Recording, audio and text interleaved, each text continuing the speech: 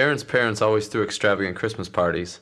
His father was a wealthy architect, so their house was enormous and complicated, and they would spare no expense providing a spectacle for anyone who wished to walk through their door and stand in admiration. There was a piano player and an open bar and a tree that reached 20 feet high and new cars with big bows on them in the driveway every other year.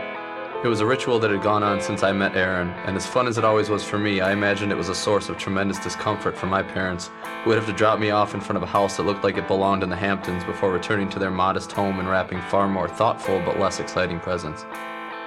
That year, however, I was extremely apprehensive because I knew I would be interviewed about Virginia Tech and presumably forced to listen to stories about the college life that should have been mine, told by old friends who really no longer were. In preparation, I had voraciously practiced my conversations as if they were State of the Union addresses and felt confident that I had an answer for any question and a rebuttal for any remark, sometimes even thinking so far ahead as to counter their rejoinder with one of many possible retorts of my own.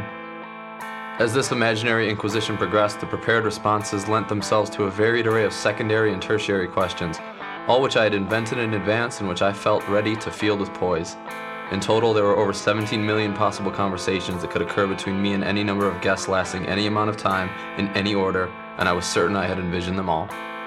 Because both of us planned on drinking, Eddie and I had my mom drop us off at around 7 p.m.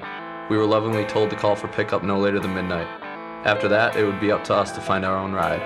When we arrived, Eddie entered the carnival as if he were a veteran clown, while I went in almost completely unnoticed behind him in his shadow, as was typically the case. He marched stridently into the room, and as I shuffled to get the snow off of my shoes, Aaron's already gleefully drunk father came over to hug me. It was then that something inexplicable happened. As my head rested on his shoulder for no longer than a few seconds, and I was able to scan the room without obstruction, a weight fell upon me that was simultaneously a sense of déjà vu and an intense cerebral fear of something entirely unknown. Had I dreamt of my death in this room on this night? Had I dreamt of someone else's? My stomach twisted in the same manner it had when I was told I was under suspicion of cheating, and my vision blurred around the periphery. I had been there before. Not at a previous Christmas party at Aaron's house, but at that same exact present moment. I knew it. My brain registered it as an indisputable fact, which was surprising considering how impossible it was. Yet, there it was. I was returning to something intimately familiar.